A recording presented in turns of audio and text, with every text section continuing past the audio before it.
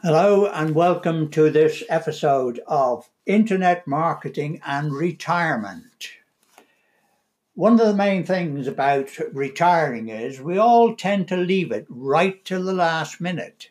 Or in fact, you have already retired or you've got a couple of years to go and then suddenly, oh, I haven't prepared.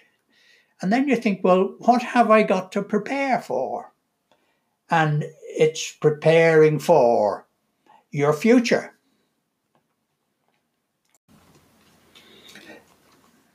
We can start preparing at any age.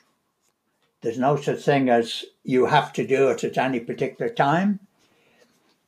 And it's all the very same. You see, while you're working, in fact, I'm still working and I am retired, but I now try and educate myself more and also to make money online, to make things a lot easier and to help others to do the same. So all of these things go together.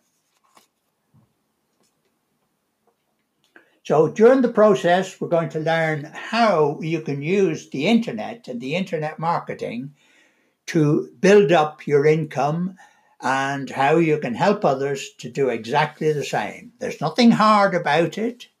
It's a matter of just dedicating yourself with some very simple episodes.